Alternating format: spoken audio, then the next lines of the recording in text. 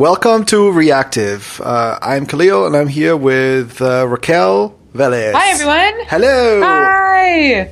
We are missing a henning today. That's right. Yeah, it's not baby news though. There's no. I mean, we're counting down to baby, but there's no baby yet. Exactly. It's stuff. Apparently, is what he said. Yeah.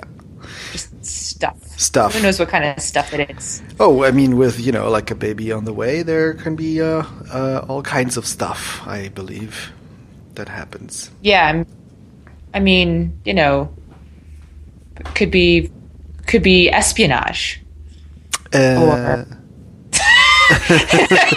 maybe not. Oh yeah, maybe he is a spy, and he's a spy and needs to finish up his. I mean, wouldn't that explain so much? It would explain so much. It would explain everything, actually. It would explain everything. Yeah. It would be cool, that's for sure. Doing spy stuff. Yeah, and you're like calling in from a spaceship, apparently. You hear a lot of humming in the background. Yes, lots of. Is it the NPM NPM Force 1 or something, or what is? Yes. Okay, good. From space, we just launched a new product from space. Okay, the space thing isn't totally real, but we did just launch a new product. We have a whole new line of products for enterprise and non-enterprise alike. We've been referring to it as orgs, but it's really private packages for organizations, and it has everything that people have been asking for in terms of having teams and all that stuff. And it is probably a little buggy, so test it, try it, and then let me know if you find any bugs so we can fix them. Yeah, so exciting. So was it a lot of work now the last days or the last week to get that done? Oh, yeah, definitely. I mean, the thing is, I've been kind of like subtweeting about how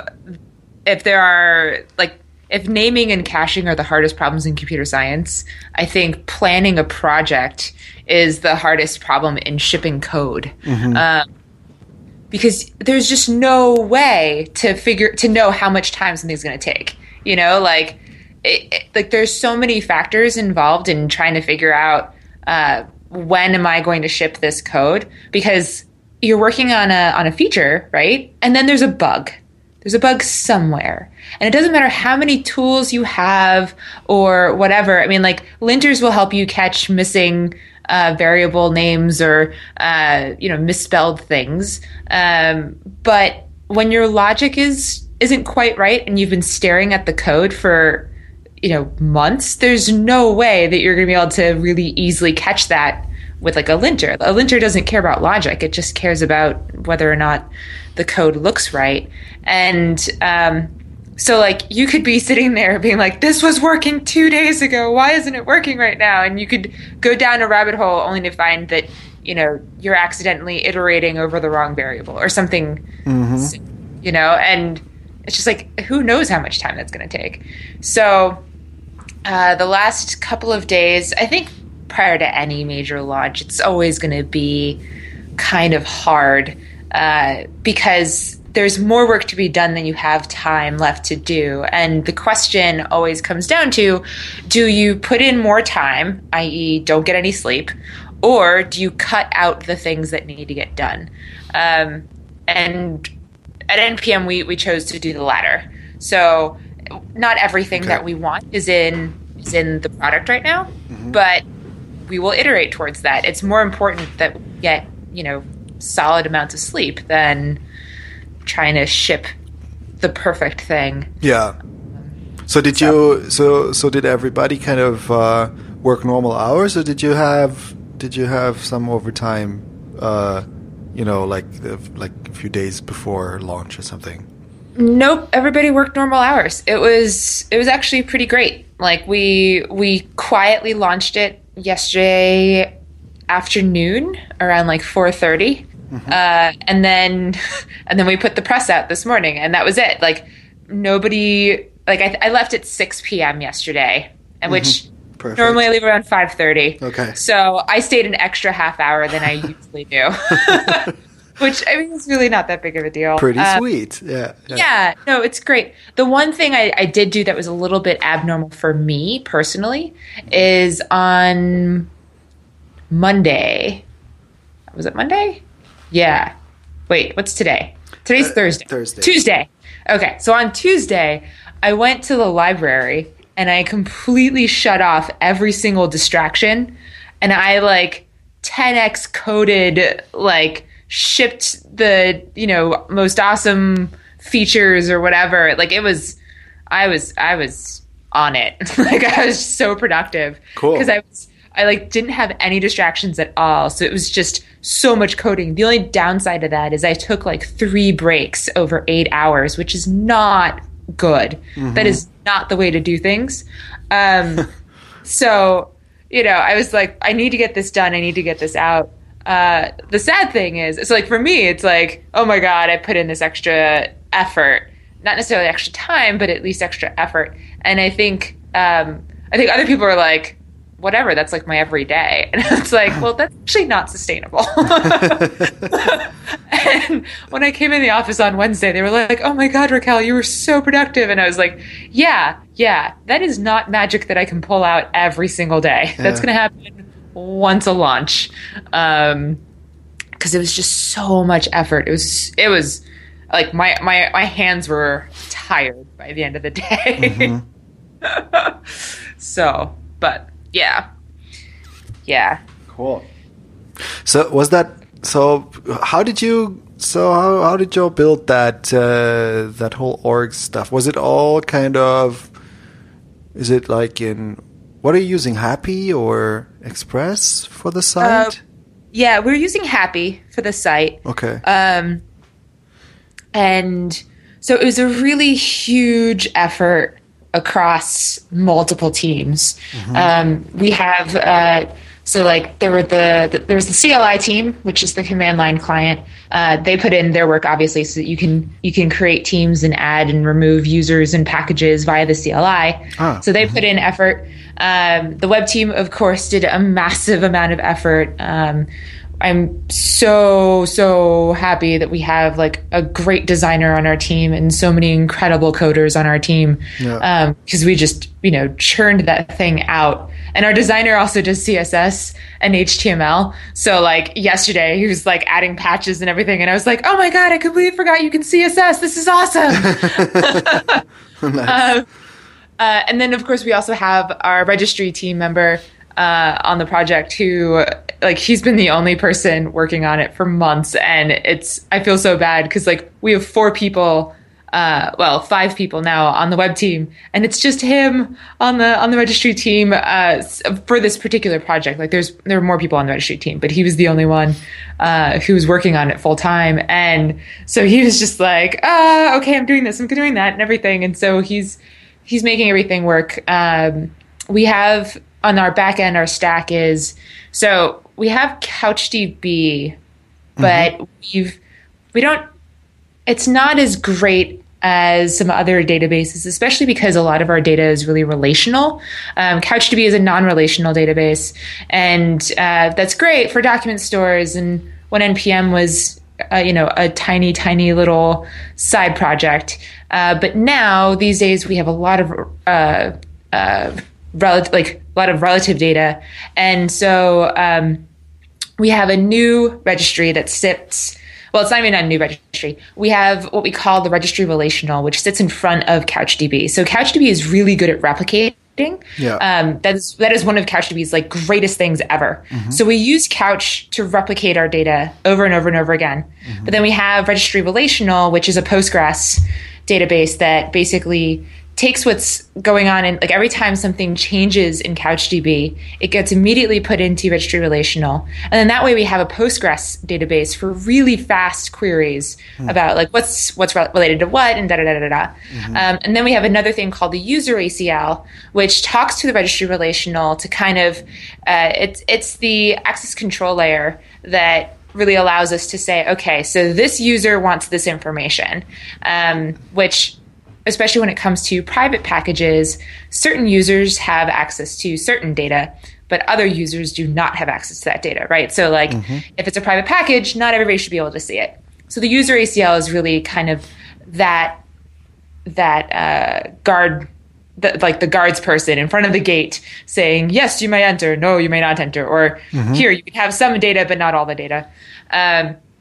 So the website talks to user ACL, and that's what Chris has been working on the user ACL. And so it's just been like this huge project amongst all four of these teams. And then, of course, there's support and marketing, really all trying to make sure that the communication lines are open so that they can tell the users what's happening and get people really excited about it and help answer questions when they come up, because it's not a question of if they come up, it's when they come up. And so making sure everybody's on the same page was a feat in itself, and we're all still figuring things out as it goes along.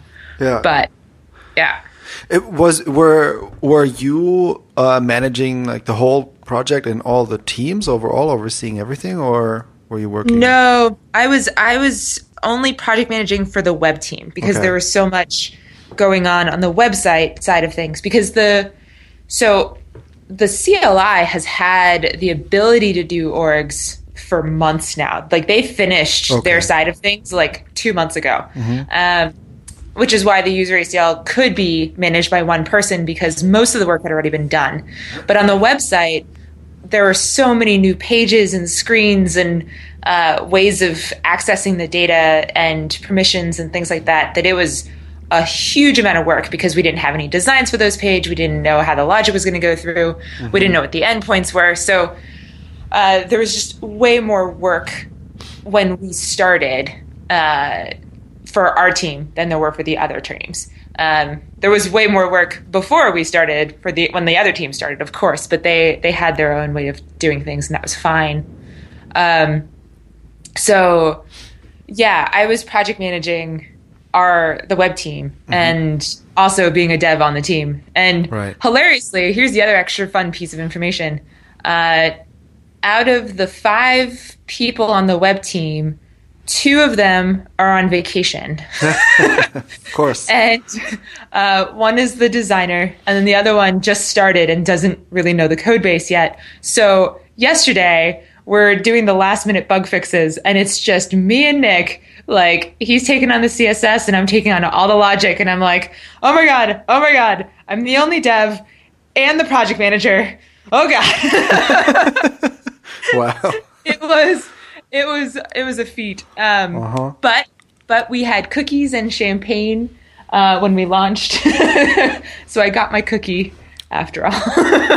Very good. Awesome. So yeah, so that was fun. Okay, cool. But, so let's talk a little bit about the features and what's going on when you create an org. So first of all, I looked at the org, just like start page, where you can register for an organization. So is it for open source projects? I guess it's no different. Like everybody, like you just pay for users. Is that correct? Right. Well, so yeah. So there will be. I'm hoping I'm not saying anything wrong. So right now, orgs are paid. Right. Not every open source project makes money. So it's not reasonable to say, okay, you free open source project, pay us all the monies. So we are hoping to open it up to open source projects for free, but we're not quite there yet. So this is our first pass. So right now, yes, you have to pay per user, which feels weird, right? Because people are like, but on GitHub, I pay per repo, not per user. But at NPM, the Node ecosystem is all about many small modules, and we would hate for you to have to pay for every single little module that you write, because that's just mean. And instead, it's a lot easier to just pay per person. That said, if it's each person has to be paid for, not necessarily that the org pays for each person. And what that means is, let's say you're a member of 3 different organizations. as long as one org is paying for you, you are officially a paid user. Therefore, no other org has to pay for you. So if you have your own private packages, if you're already a personal private packages user, then any org can add you and not have to pay for you. Okay. So each user needs to be paid for. So it's kind of the easy way to. Yeah. Okay. Understand. So and if our scope packages somehow related to orgs now? Yeah. So basically, you can have scoped packages that are scoped to the org, right? So if we had a reactive org, then we could create packages under the @reactive org name and not under our personal names. That said, if let's say you, Kahlil, have created a package, a scoped package, or even a public package, it doesn't have to be scoped or not. But if you are an admin on the org, you can add a team on the org as being a collaborator of your package, which then allows you to have, if you have 10 people on your team and you want them all to have access to collaborate on a specific package that you own personally, then you can do that. You can say, okay, add this package to this team. I want them to be able to collaborate on it. And then that way, if somebody leaves the team or comes back into the team, or you add new people to the team, you can toggle that in the team space as opposed to having to do that individually on the package. So, yeah. Okay. Makes things a bit easier. Yeah. So today, Henning wrote me on Slack and he said, looks like orgs are live. Let's make an org for our packages. And then I went to see, and it was paid. So it's not as casual as it is with GitHub, where you can create an organization for anything, because it just, for open source stuff, it doesn't cost anything, and it just you just click okay, organization, name it, and that you're done, right? So right. so that's why I was asking, because I'm so used to that, and that's that's weird, and I think that is going to be maybe something that people might be asking you about. I don't know, but because I was so used to it that I was startled when I looked at the page first. Yeah, totally. We know that. We know that for sure. We know that that's a thing that people care about, and that's why we're going to be this is not the end state. There will be iterations. I am absolutely confident that we're gonna come up with a solution for free and open source users, because having an org is just so useful, and it's more important that our community is happy. So I don't know what the solution is yet. I know what we've talked about, but I can't share those things. But certainly, hang tight. If it's not to your liking, let us know. But know that we do care. We're not just ignoring you or anything like that. Don't worry.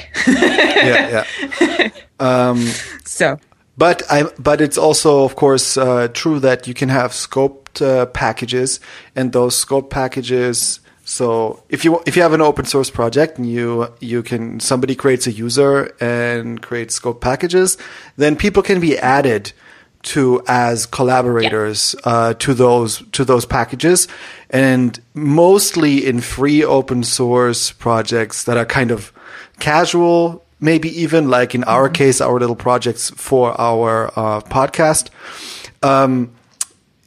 You would just add people as collaborators, and just everybody can push, because it's not a big deal. And so this is a good workaround, right? If for now, totally. And is there the possibility to transfer like a scope or a name to an organization? Yes. Yeah, that's already possible. Yes, that's totally possible. So, if somebody creates the reactive pod user and then eventually decides they want to turn that into an org, it's a really simple process. So that part is already baked in. Cool. There are some things that we still need to work on, like being able to transfer an organization to another user. So let's say, you're the creator of the reactive pod org, and you want to hand it over to Henning to be the super administrator.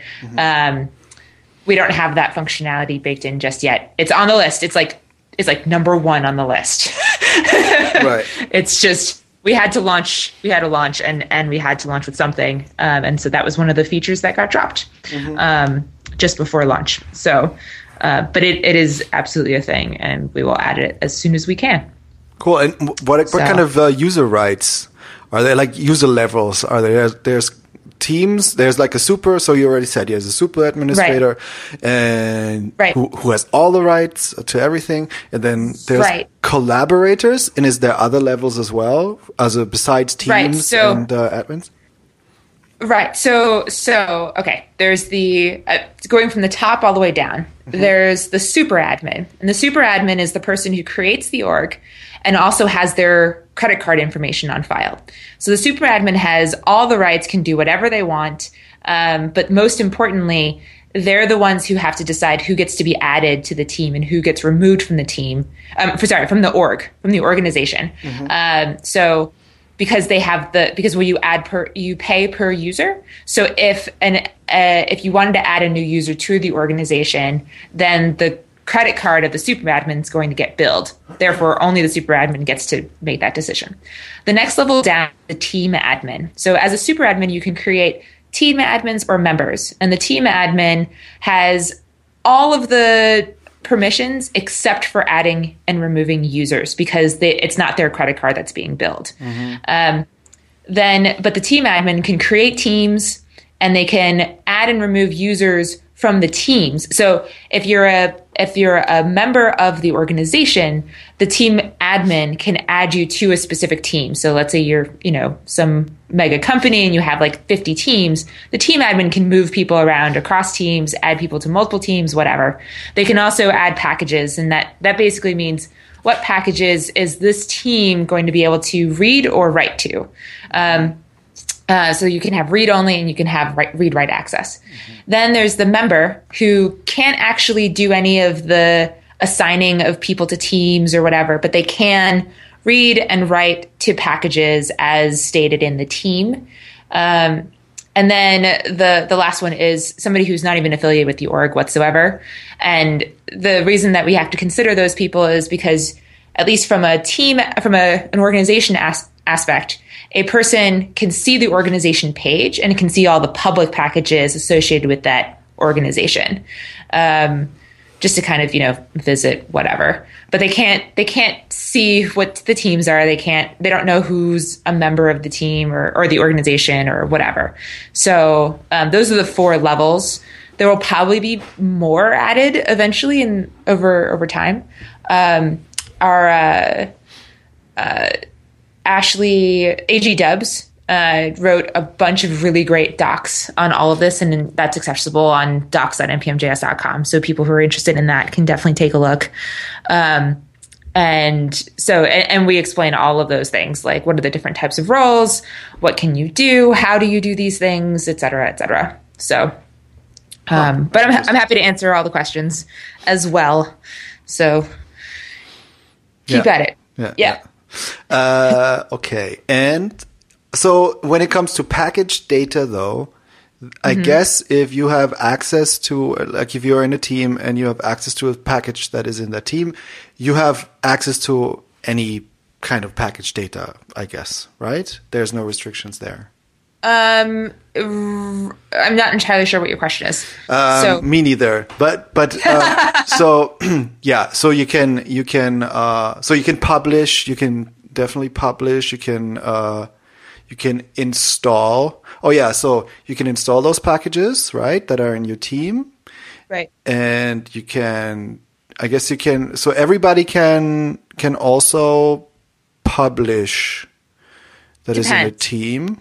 Okay. Right. So let's say, for example, Reactive Pod has 2 teams.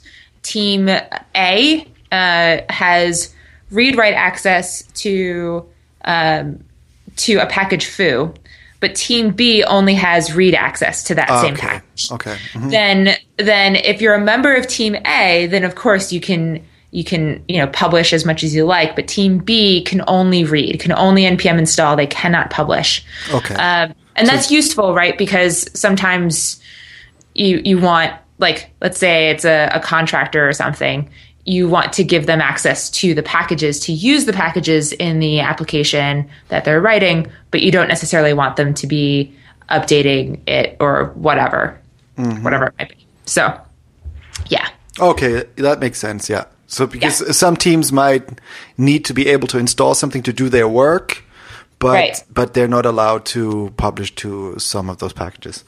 Okay. Correct. And when you log in, like, is there restrictions? Like when you go on a page of a package, and like there's like, and you don't want maybe the org super admin doesn't want people to read the README or something like that, or just install.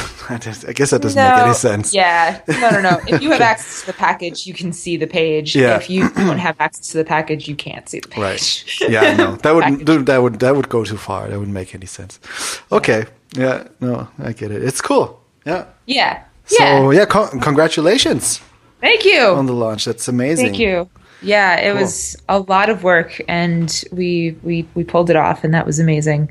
And of course, it's still not done yet. There will always be more stuff to do. Right. But it's nice to finally just have it out there, and now we can iteratively release. I mean, before we were like working on like a separate branch, and now everything's out there. And so when we deploy, we can just be like, all right, this is fixed, deploy to production. All right, this is fixed, deploy to production. Like. Yeah, that's nice. Yeah, you basically have the foundation for a lot of the work, and you can just push out little features and corrections and stuff like that. It's cool. Yeah, exactly. So, woo. Awesome. But anyway, how was your week, Kahlil? My week so far was not very eventful. I mean, what was cool, I made a little driver for cycle.js. Other than that, I was just at work, and yesterday I didn't feel so good, so I stayed home. Yeah, but nothing serious. So I saw good. Yeah. There's something going around. Yeah, in terms of like, I think so. Anyway, here too. Yeah. So, but that driver thing was pretty interesting. So because, as I said before, I'm pretty interested in cycle.js as a framework, and so I saw this talk by the author, and I thought to myself, I want to do something with it. I would like to try it out. And for what I had in mind, I wanted to have the ability to write to local storage in the browser. And for cycle.js, for anything like that, if you want to write something out to the DOM or to console or to a local storage or you want to interface with anything, that's a so-called side effect, and you need to have a driver for that. It's just some sort of a plugin for the framework, so that you can that basically that kind of abstracts that away for you, and you can think in that in the like you can think like how you're supposed to think in that framework, which is basically a cycle. You have something. You have inputs from user and from other sources like a database or local storage that are fed into your main function through observables, and then you do something with that, and then you push observables out to the drivers and create side effects with that, and so that's why you need to have it abstracted out. And there is a bunch of drivers for different things, for HTTP, for the DOM, for other stuff, and there was no official storage driver. And I was Googling for a local storage driver, and there were some drivers by some people too, I think, two implementations. One is a little simpler, one is a little bit more complicated, and but there was also an issue on the cycle.js repo that by the author of Cycle that he would like to implement a driver for local storage with a specific API. He had it's a very simple draft for an API. I mean, it's a simple API. It's just like set item and you pass a key and the item that you want to store. And you can remove and you can clear and you can read. And so basically I asked him, if I can help with that, and he said, "Yeah, sure, would be maybe a good entry to starting, contributing to Cycle." So I took that and I kind of looked at the other drivers that he had made and copied a lot of like his npm scripts and like the linting and just the whole style of how he did testing and stuff like that. Just copied that over and started to implement that driver, and it was a really cool little exercise to do that because it was a very simple driver, and that driver covers session storage as well as local storage, and so that's basically done, and I basically delivered it and said, "Hey, look at this. Is this okay?" And then he said, "Yeah, cool. Looks good," and integrated into their org actually, which was cool. And so that was pretty exciting. And I think I'm also looking into creating one for the hoodie store there, because the hoodie people are currently working on like a 1.0 version of hoodie, which is, I'm sure, will come out soon, maybe. I don't know. And they have a whole new kind of storage API, because they have this API that's just like hoodie.store. Set or store something or read out or clear and stuff like that. So it's very similar to the local storage API, but it's a much bigger API, and it's based on PouchDB. And PouchDB is basically the CouchDB API in the browser that kind of syncs to CouchDB, because it's what they use underneath as well, the CouchDB database. And so I'm currently looking into that, because actually what I would like to do, that little app that I want to make, I would like to do it on top of Hoodie actually. So that's just like stuff I'm doing on the side and trying some stuff out. Yeah. I think that's awesome. Yeah. I think that's great. Yeah. For some reason, I'm really excited about this whole notion of streams and like building UI with observables. I find this very intriguing, and this whole cycle thing is a very nice way of kind of architecting something like that. So, yeah, I guess I'll be talking about this some more in the next episodes as well. No, that sounds great. That sounds awesome. Yeah. That sounds fantastic. Oh, goodness. Let's see. What else is going on in the interwebs this week? I'm trying to think. I've been so heads down the last few days. It's just like, I know. I mean, for me, it's basically the same. Mm-hmm. Yeah. Not a lot was going on. Yeah. I mean, there's obviously, the socio-political state of things right now, but we don't have to get into that. Oh yeah, that's true. That's pretty depressing. Oh yeah, that was going on. I guess that's why we can't think of anything. Yeah. No, right now it's just, goodness. Yeah. No, but I would be interested in how do you. What are you experiencing over there? Is like everything kind of... Yeah, I mean, so there's this really great Churchill quote that my husband reminded me of this morning, which is that America will do the right thing after it's done every single other thing else. Right. And which is a sad but astute kind of observation, in that we're just really good at messing things up until we've tried everything, realized that nothing works, and then just do the right thing.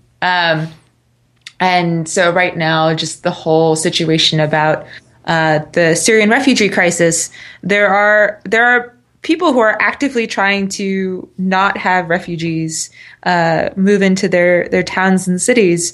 And their argument is, well, what if one of them is a terrorist? And it's like, except that we have terrorists living all over our country right now, and you just don't want to acknowledge them because, they're white, Christian, very right-wing young men. So anyway, I'm kind of sad to be living here right now because it's just amazing how angry people are about the situation. And to me, it's a no-brainer. It's like, oh my God, there are people who are living on what is pretty much the equivalent of hell on earth. And they need a place to stay. They need a place to go that isn't a camp, that isn't a boat in the middle of the ocean. They need, it's just like, I just think of myself, like, what if I was one of those people? I can't imagine being treated the way that we are currently treating these people. And it's just awful. So it's just as simple as that to me. It's like, okay, there are a bunch of people who need a place to stay. The U.S. is incredibly empty in the middle of the country. Like, yeah, the coasts are pretty full because that's where all of our major cities are. And major cities in general are pretty full. But, oh my God, Detroit is empty. I can guarantee you that there are a lot of places in Detroit that would love to have new businesses and people with money and jobs and, kids to educate and, just like there are opportunities right here in our country. And I don't understand why we're not just opening the doors to people who need it. And I'm an extremely logical person, but when somebody says, well, logically, if one person is a terrorist, then, that could ruin the lives of all these other Americans. And it's like, except the likelihood of that person being a worse terrorist than the people we already have here in our country is so low. The probability is so low. I just don't get it. I simply do not understand. I'm just like, come on over. I don't have any room in my house, but if I did, I would say, come on in. Like, it's fine. Anyway. Yeah. What's it like in Germany? Are you having similar conversations, or is it? Well, we just had this crazy event in Paris, right? Yeah. Where over 100 people were killed, and I think it was mostly. I don't know if it was. I must admit, I was really avoiding a lot of the coverage and what people are saying because when I know that there were a few people that killed a lot of people in this concert hall or something like that, and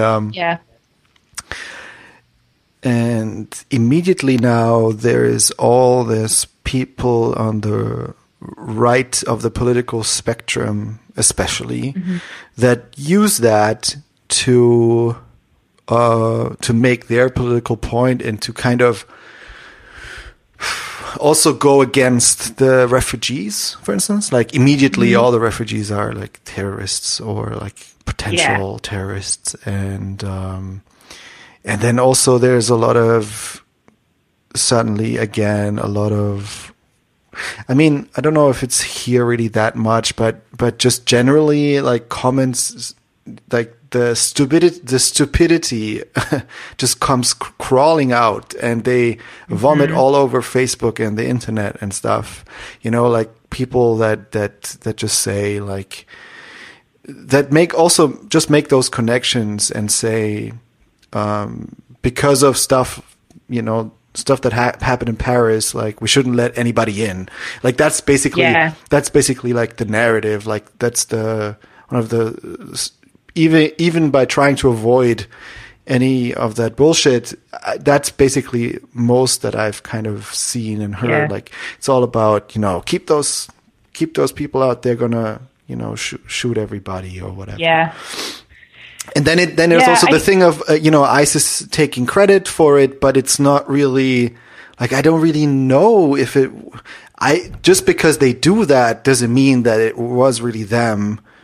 Because that's good. True. They can just take credit for everything, and that's good for them because it serves the purpose of creating this making them this almighty almighty like danger thing, and just they can push fear all over the world and stuff. But who knows what that was? Who that was, and I have problems trusting media and politicians when it comes to, as you should. when it comes to disseminating the information about that stuff. So I know it's difficult, and it's weird to have something like that happen so close. But on the other hand, what's also weird is this obsession. The whole world, or the whole Western world at least, like proclaims that they stand with France, and they all changed their. Facebook has this feature now where you can temporarily change your avatar and put like the French flag in it and stuff. Right. But at the same time, something similar happened just shortly ago, a few weeks ago, something in, I don't remember where it was, but it was in an Arabian or African country, I think. And there were, and there was nothing, right? And nobody talked about it. Yes, nobody talks about it. Yeah. And I also heard that like a day after France went and bombed, some country somewhere. Was it bombing in Syria? I think even. And it was just, there's an issue in Beirut, in Lebanon, and then there's also a peace protest rally in Turkey, where some things happened, or not some things. 100 people died. It was the worst attack in Turkey, in Turkish history, like recent history. It's kind of scary, and it's not so wonderful watching the media. I think I'm at this point right now where I don't really trust the media, because I think the media is extremely slanted, and there isn't enough checks and balances to tell the media, hey, you got to cover everything. The media is very purposely only sharing certain bits of information, and we've known this for ages, but people don't want to remember that.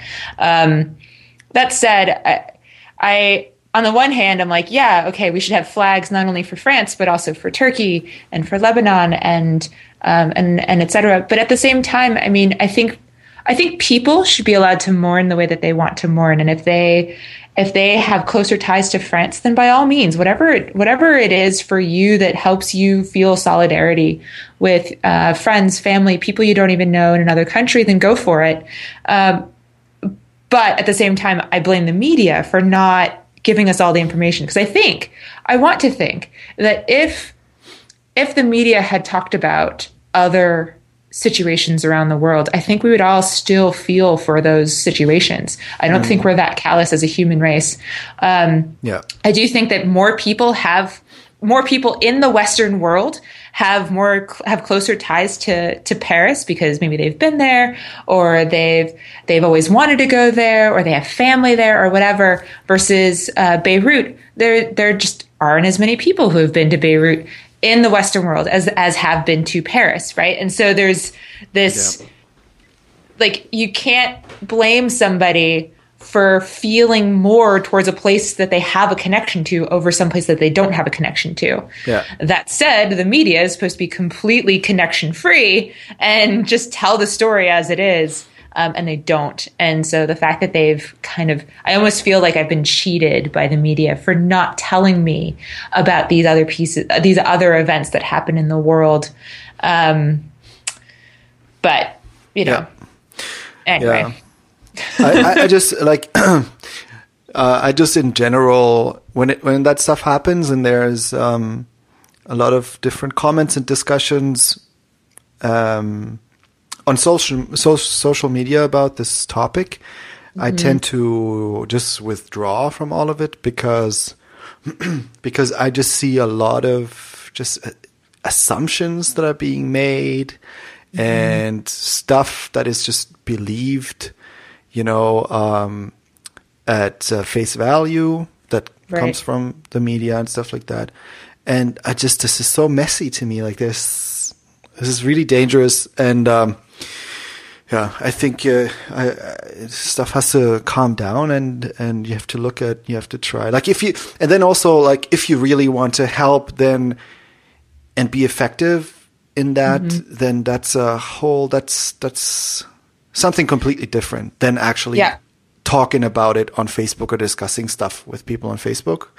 And I think that is then, okay, now you have to figure out, okay, how can I help? Can I go to an organization? Can I give clothes, money, or whatever? Do I want to turn around my life maybe, and not work for a company anymore, but just go and see how I can just, devote all my life to just helping people that have difficulties or come from war zones, or like, I don't know, like that's the kind of stuff that's worth talking about, I guess. I don't know. It's wow. It's really, it's kind of unreal, Yeah, no, it's super, super unreal. I don't know how to,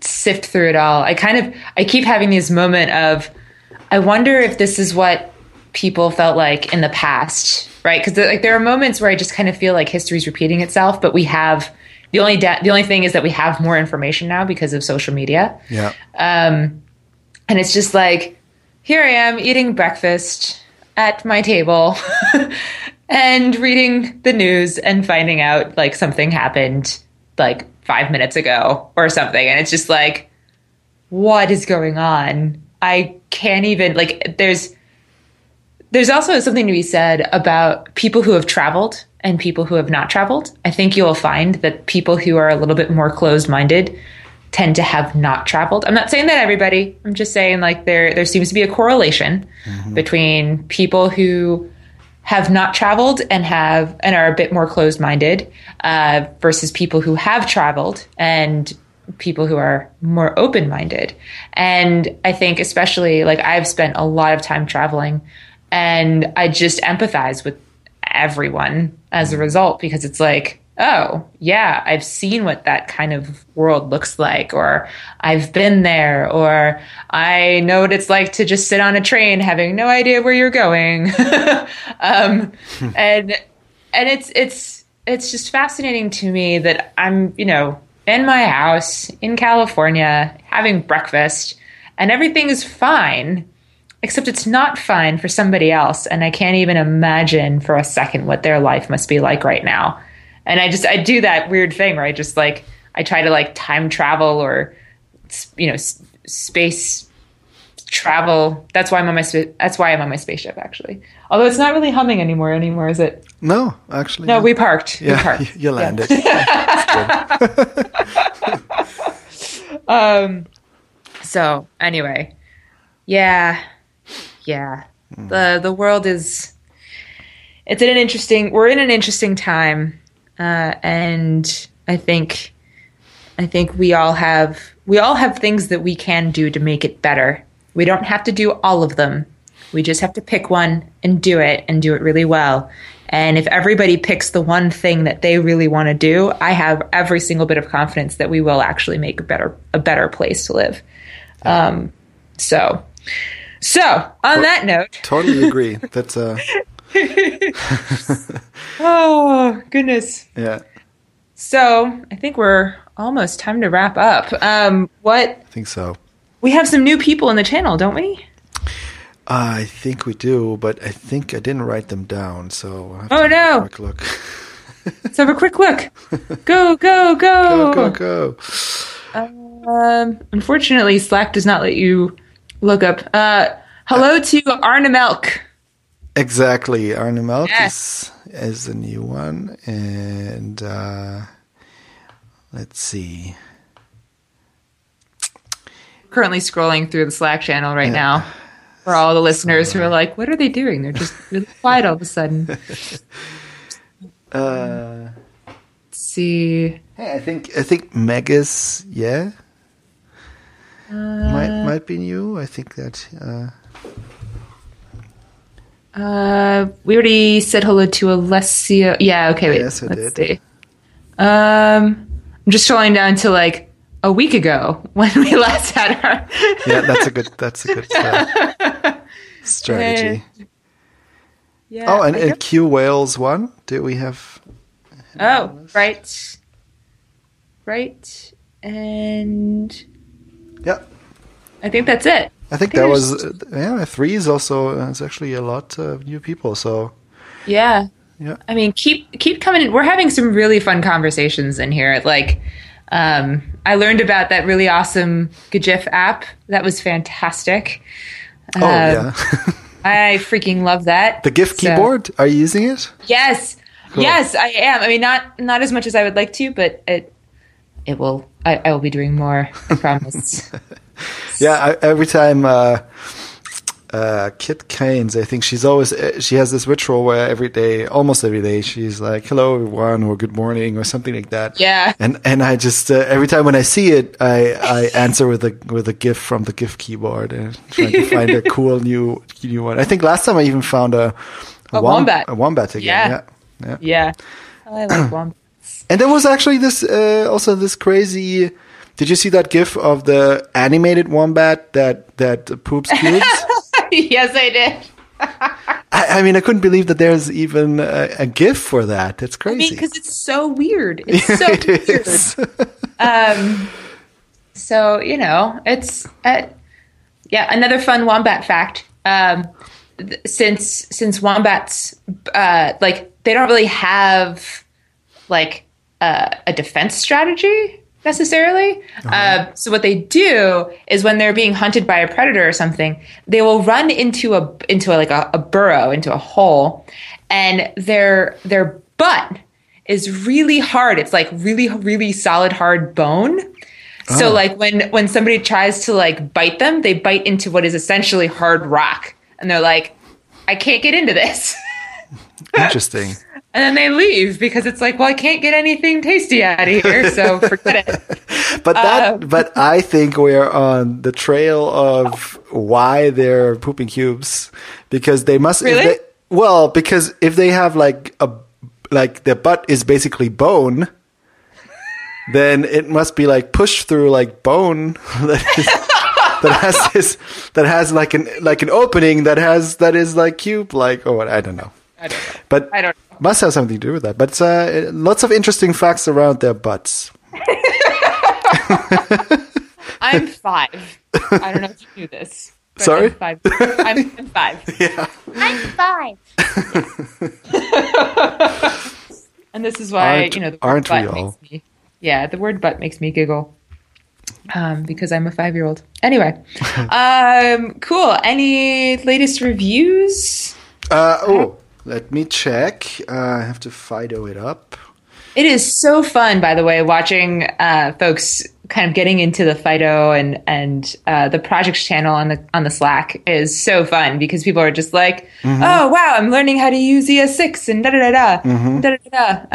Yeah. Speaking of which, I finally touched ES6 the other day. I haven't written any. Oh, but okay, I read some. It was really fun, and I was like, oh no, there are like arrows and stuff. I don't understand. What am I doing? But because I was reviewing a pull request. Oh, okay. And one of my teammates is he's part of Node Core, and so I think he's been into ES6 for like months now, and he like there was nobody to review his pull request. So I was like, I'll review your pull request, and I looked at it and I was like, oh god, it's ES6. What do I do? Sorry, ES 2015. Yeah. But it was actually surprisingly readable. I was really impressed because I was scared that I just wouldn't even, because I don't know what all the new features are. I just know that it looks different. And I was like, well, am I going to be able to figure this out? And what's cool is that because, like, if you have been using, especially Node, if you've been using Node for a while, ES6 is, it's almost like if you're hanging around in Spain and then you go to Portugal. Like, it's not the same language, but it's close enough that you can read it, even if you can't speak it. And it's the same thing here. I'm like, oh, I don't know how to write ES6, but I can totally read this, and I know exactly what's going on. And like, so like, it's kind of like a weird promises-y, callback-y thing. And like, it was neat. I don't have the words because I haven't figured out all the vocabulary around ES6 yet, but I was really impressed with how easy it was for me to read his pull request and be able to catch random bugs or not catch random bugs, and that was cool. Cool. So yeah. Cool. Well, you should definitely get into it. And there's basically like the coolest thing, or one of the coolest things about ES6 is that you have like like error functions, and you have the scoping of let and const and stuff, like just little things. They're like 5 little things that have visually might have a big impact, but are not, really changing a lot, but it's, it just makes it a little bit more readable and a little bit nicer. And, I definitely would encourage you to dive in a little deeper. Sure. We'll see. I'm really busy. Do it. We'll see. Okay. Well, you got to manage projects and fly a spaceship, so I understand. Yeah. And code, I do it all. I do it all. Okay. Good. Cool. So let's, I guess we should just kind of wrap up a bit. So I'm on the Twitters. I'm Rockbot on Twitters, but definitely come hang out on the Slack channel. You can also chat with us, totally, all of us, via the Reactive Pod Twitter. It's just at Reactive Pod. And, we release these things once a week, and Reactive Pod is the best way to know when the next one has been released. Or come hang out in our Slack channel, because we also announce it as soon as we release it, which is pretty sweet. Yeah. So. And I'm Kahlil Tweets on Twitter, and I still like the Twitter handle, by the way. Nice, excellent. Yeah. And we have H. Gladdergrotz on Twitter, who is not here today, unfortunately, but he's also always available on Twitter. And Fido didn't. Something's wrong. I couldn't get it to work, so I don't know if we have new reviews, but we're always, I will check later on. Also, we're going to link up all the orgs stuff and the docs and everything pertaining to orgs and everything, so you can check it out in the show notes. And we're always happy about new reviews. Would be great. And yes. And I think that's it for today. Yeah, and our URL is reactive.audio. That's right. So if you want to see the show notes or listen online or whatever, please do. So, all right, friends, this was a fun and slightly depressing conversation today. Hopefully not. Next week, hopefully we'll have Henning back and to cheer us all up. Yes, exactly. Yeah. Yeah. All right. All right. Fun. Bye-bye.